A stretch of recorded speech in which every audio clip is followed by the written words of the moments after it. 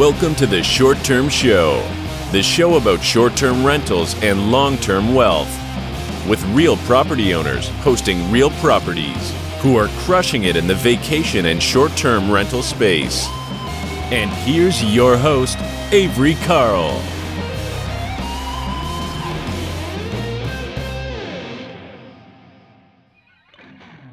This episode of the Short Term Show is brought to you by the Short Term Shop.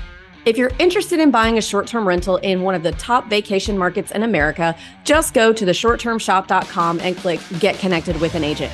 If you purchase a home with the shop, you'll have access to all of our client-only benefits, such as training on how to manage your short-term rental. So we'll teach you everything you need to know, from how to set up your Airbnb and Vrbo listings, to how to use the property management software that you'll need to streamline your business, all the way down to helping you source your local boots on the ground like cleaners, handy people, etc.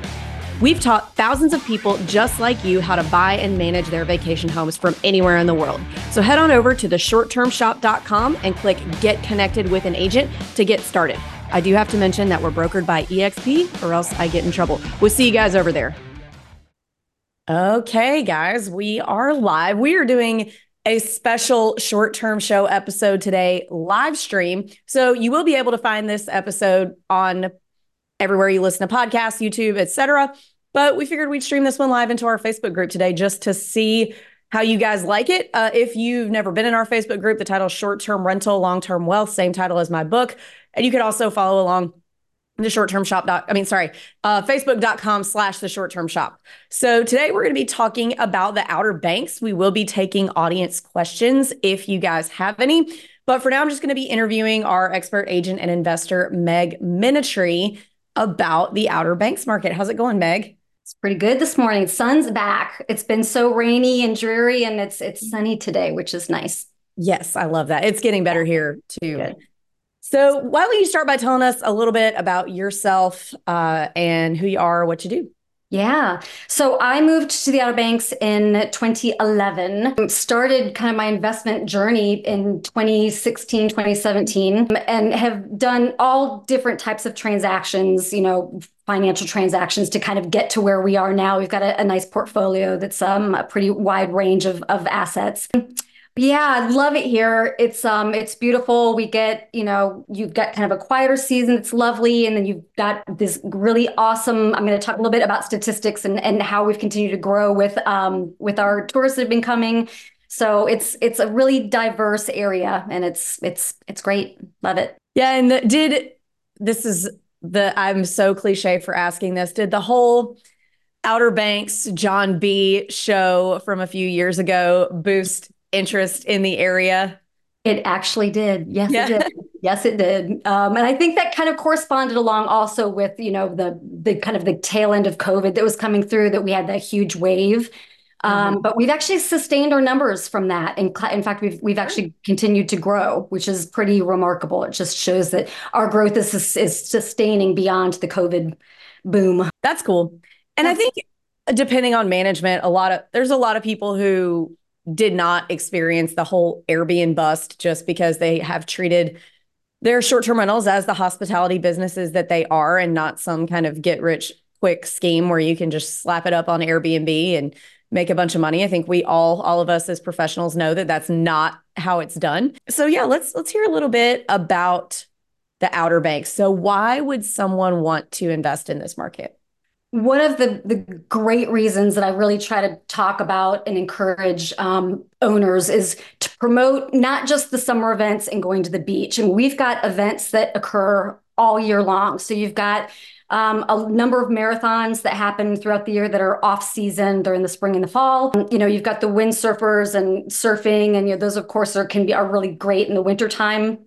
Kind of in the off months. We've got Biker Week, we've got Jeep Week, we've got Pride Week. So we have all of these events, the Seafood Festival, all of these events that happen actually on the outer season. So you're not just collecting those 12 weeks of beach vacationers that are coming. I mean, there's really an opportunity there to continue to extend your property to other people that are coming for something than just the beach. So I have some questions on areas. So it's a very long, skinny area. It's a barrier island or a series of barrier islands, right? Off the mainland?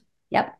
Okay. So how many miles is that from top to bottom, north to south? 130. We have Oh, that's huge. 130 miles of shoreline. Yes, it is huge. So what are the different areas within that 130 miles, and what are the most popular areas, or maybe not necessarily popular, because I know different beach towns have different reasons for people that want to go there. So what are some of the towns along that area? Sure. So I typically start investors kind of beginning in Kerala. And once you get to the very northern part of Kerala and into Korova, those do get visitors, but you're required to use a four-wheel drive vehicle when you go up there. So you have to pull over before you even get onto the beach to drive. You have to use the beach to get there.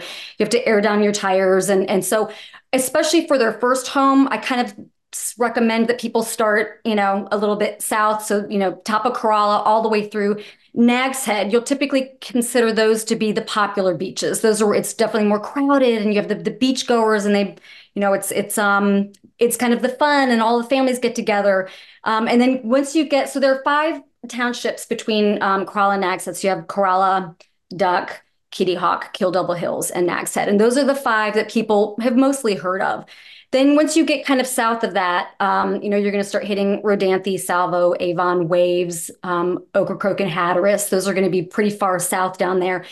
Also beautiful. You'll have families that would never consider staying on one of the northern beaches because their family for generations have been going to those southern beaches. And you've got a lot more of like the mom and pop shops. It's less commercialized. The price points are better, but you're not going to have as much occupancy. So, you're going to see properties that might cost, 1.5 million for maybe 8.5 down on the southern beaches, but just keep in mind that, you need to consider that occupancy rate as well. So are most of the tourists that come here, they're driving in, right? Not a lot of flying visitors? The wealthy, if you've got a private plane, you can certainly fly in, and there is a landing strip down in Manio, which is on the around Roanoke Island, and then there is a strip also up in Kerala. But yeah, people drive, and we see plates from all over the country of folks coming in. So kind of fun to see that.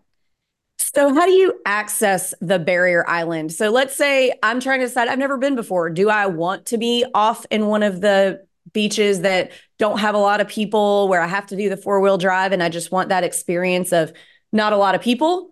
Or, maybe maybe I got the kids with us and we want to be close to attractions and things.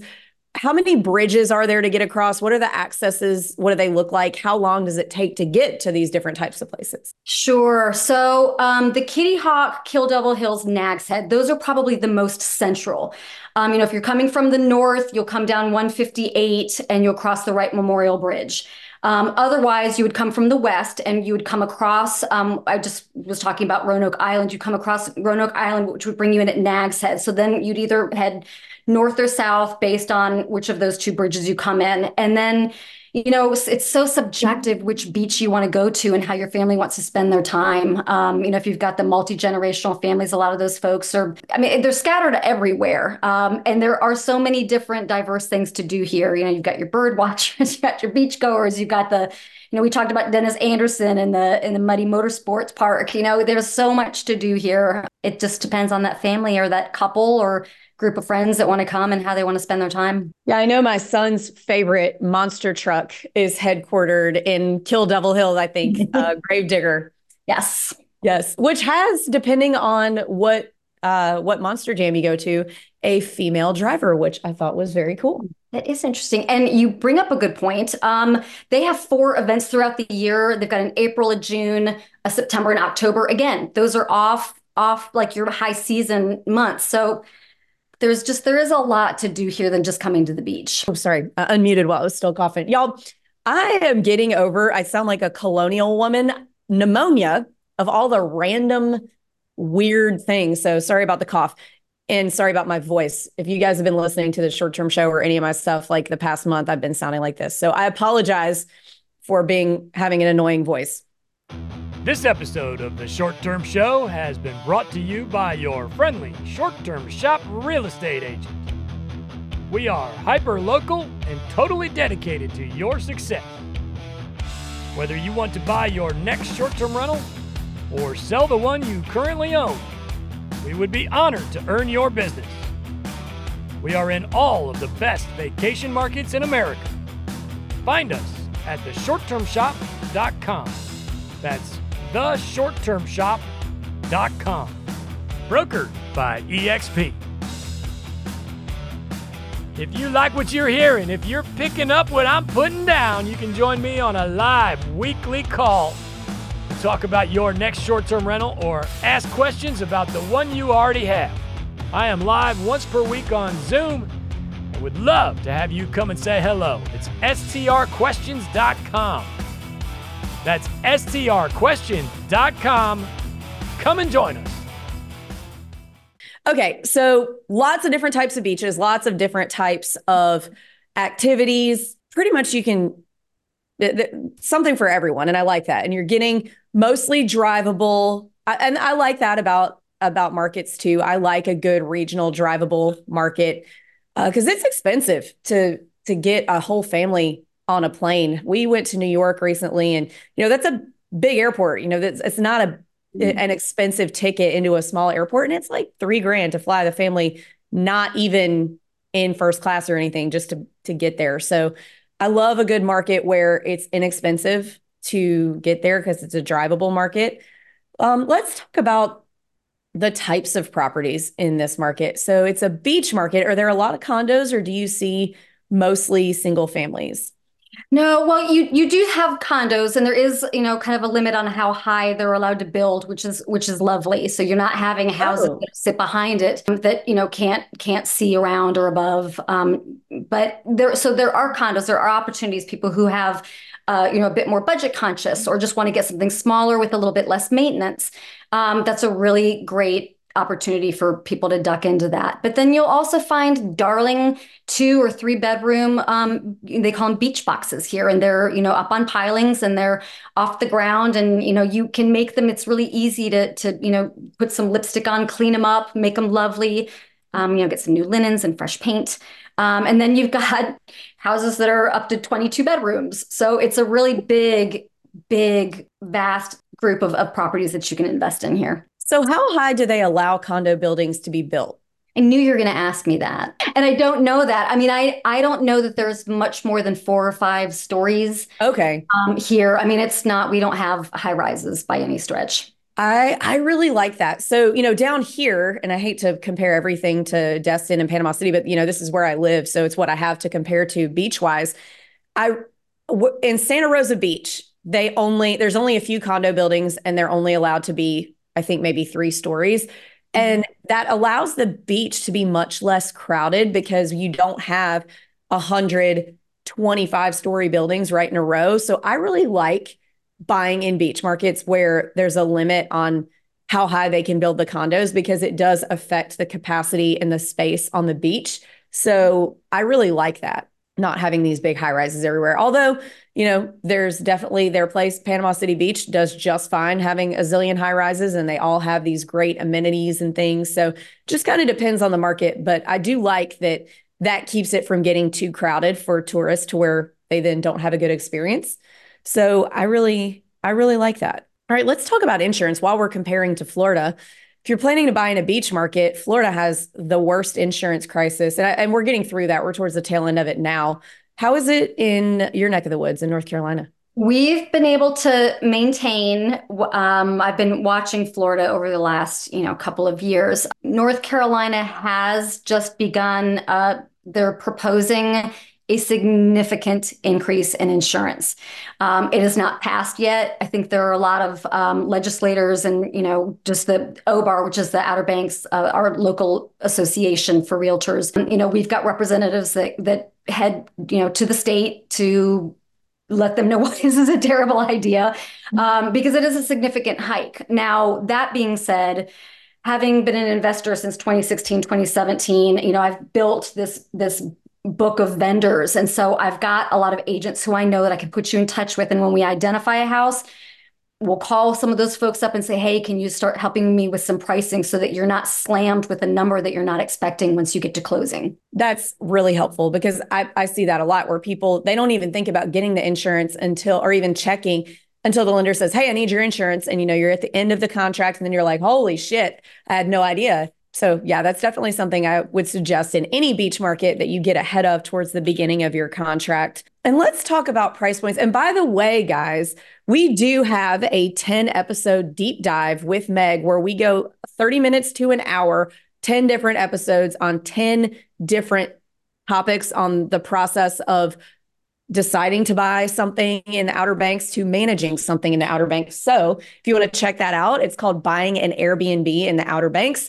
It's anywhere you listen to podcasts. So Apple Podcasts, YouTube, we have it on video if you're a YouTube person, Spotify, everything. So make sure you check it out. If you guys are like, oh man, they only talked for 30 minutes and I have all these questions, check out that 10 episode deep dive. We've got data people, we've got insurance people, we've got home inspectors. We interview everybody on there that's local to this market. So definitely check that out if you're like, oh, I think I'm interested in this, because you're seeing more people, influencers, et cetera, buy in this market because it is a great market. It is. Let's talk about price point for a minute. So we're in early 2024. So if you're listening to this next year or years later, things could be different.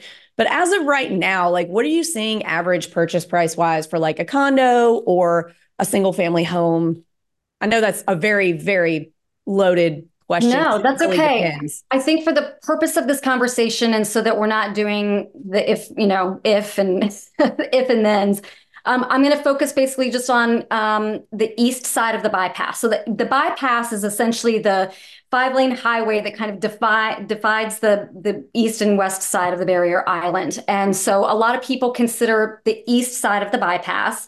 It's called Between the Highways because then you have Beach Road, which divides oceanfront and semi-oceanfront. So all of that area in between the highways, that's going to be kind of the focus of for the purpose of this conversation. You'll find condos on the west side much more affordable. To be on the east, you're going to be walkable. You can find a 1-bedroom, 1-bath, a 2-bedroom, all the way up to 3-bedroom, 3-bath condos, and they range in price significantly. You might be able to find something for, in the fours. You'll also be able to find something that's, right under $1 million. So there is a really big range, and depending on what your requirements are, what you want to provide to your guests, or what you and your family would like to use when no one's in there. Some of the stuff is subjective. I think typically we look at the numbers first. That's the first thing we look at, but it is nice to kind of narrow it down. Gotcha. And I know, at least from what I've seen, it does appear that single family homes in this market are cheaper than single family homes like in the Florida Panhandle area, which, I mean, I love a good beach house for, a deal. So can you speak to that at all? Again, I know totally loaded, vague, broad question. So single family homes, they are most likely going to be more of interest to guests that come down. They like the privacy. Again, I think the condo has more to do with not just the owner of the condo, but the guest that's coming as well, what they can afford to stay in. You're going to make more revenue on a single family home. And again, that price point, you can buy a property that is on the west side of the bypass. People drive. We have parking, plenty of parking for folks who do want to drive to the beach rather than, walk a couple minutes. So that is also very doable. All of my short-term rentals have always been on the west side. I've got one long-term rental on the east side, but the rest of them have all been on the west side. And very successful. Do you have to be walkable to the beach, or is this something you can be like, a 10, 15-minute drive to the beach? You'd be surprised when you go through these houses, some of them, and they're houses that my family would never rent. Everything here rents, though. You'd be shocked to see some of the things that rent. People they really want to be here. I think a lot of the folks who are listening to this podcast, they're probably going to come in and do renovations and make it quite a bit nicer for their guests and bring in more income. But really, and as you mentioned before, the island, it is so narrow that even to drive, even if you're on the west side, it's less than 5 minutes to drive to the beach. It's very, very close. It's that bypass that is really, it's dangerous. Like it slows down to 45 miles an hour at one point, but we do have, there are some accidents that happen, and I don't know. I'm already a nervous person to begin. Bypass makes me nervous, and families crossing, I'm always like, so. Oh, yes. I hear that. So we have a couple questions surrounding this. This is actually on my list of questions anyway. let's talk about some gotchas when you're buying in the Outer Banks. So I think everyone saw that video a few years ago of the house in the storm floating off into the ocean. How do we make sure that we aren't ever the owner of the house that floats into the ocean? Sure, or that you're buying that house, right? You don't want the Right. house that in 10 or 15 years that's going to happen. So there were a lot of properties, that were built that did not allow the proper setback. And so with all of the beach erosion that's happening and areas that, there are some areas that they focus but more on beach nourishment and others that they don't focus as much on. You have that erosion, and over time, all of that sand just keeps going back out to the ocean. And so the people who owned that house, they knew that it was coming. They probably had known for years. There was no one in the house. It wasn't a surprise that it was that it was going down. But we need to look for the proper setbacks. You should always be at least 25 feet from the first line of vegetation between you and the beach, or a 50-foot setback from the high tide water line. So those are the first kind of couple things that you want to look for. But also, you'll want to check with your township, find out, if in 15 or 20 years, like, if this house gets threatened, what's the rule? Am I going to be allowed to rebuild? And some of them you can. There are other areas that if your damage is greater than 50% of the value of the home, they're not going to let you rebuild. And so then you have a lot with no house on it that you can't do anything with, but sit and watch a lovely sunrise. So how do we make sure that, I guess there's no way to make sure of anything ever in real estate, but what types of vendors or municipalities, offices at the government do we call to when we're looking at a property and say, hey, am I far enough back? What do I need to do here? Am I allowed to rebuild?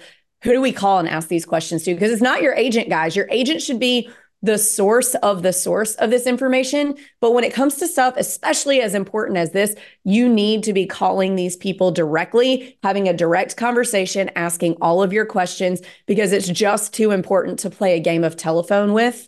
I know agents want to be like, oh yeah, I'll do everything for you. But this is something you need to be doing yourself. So your agent is the source of information. So they can help you know who to call, give you these people, but you guys have to call them yourself. City planner, that's who you're going to want to call. So whatever township, I always call them townships because they're just so quaint and small. They are cities.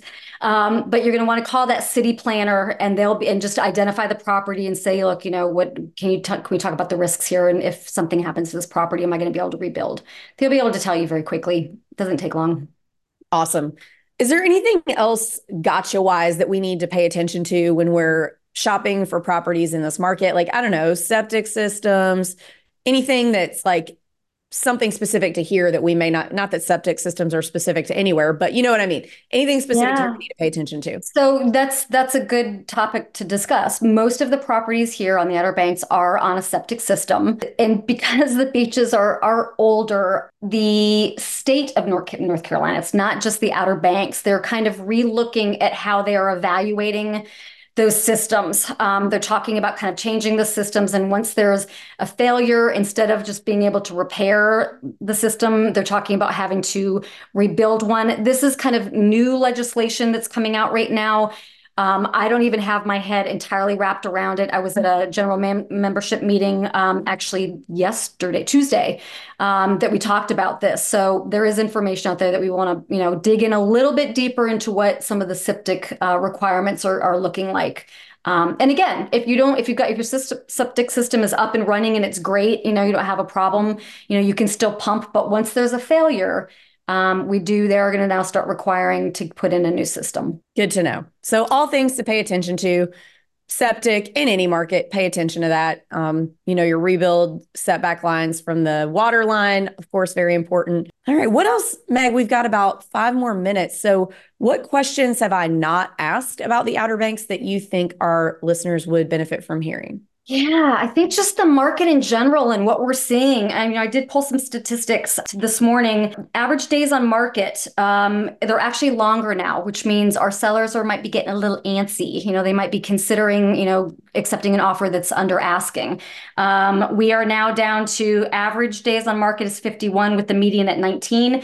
What that statistic will show you is that If you've got a nice house that you're selling, it's probably going to go quicker. But the other ones that I was talking about earlier that need some love, those are sitting for a while. So there are opportunities there for you guys to come and buy here and do a little bit of updating, and then you've got an awesome house.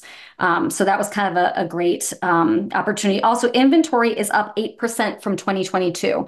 So our inventory is increasing right now. Yeah. So just, let's hop on a call and look at what your criteria is and your price point.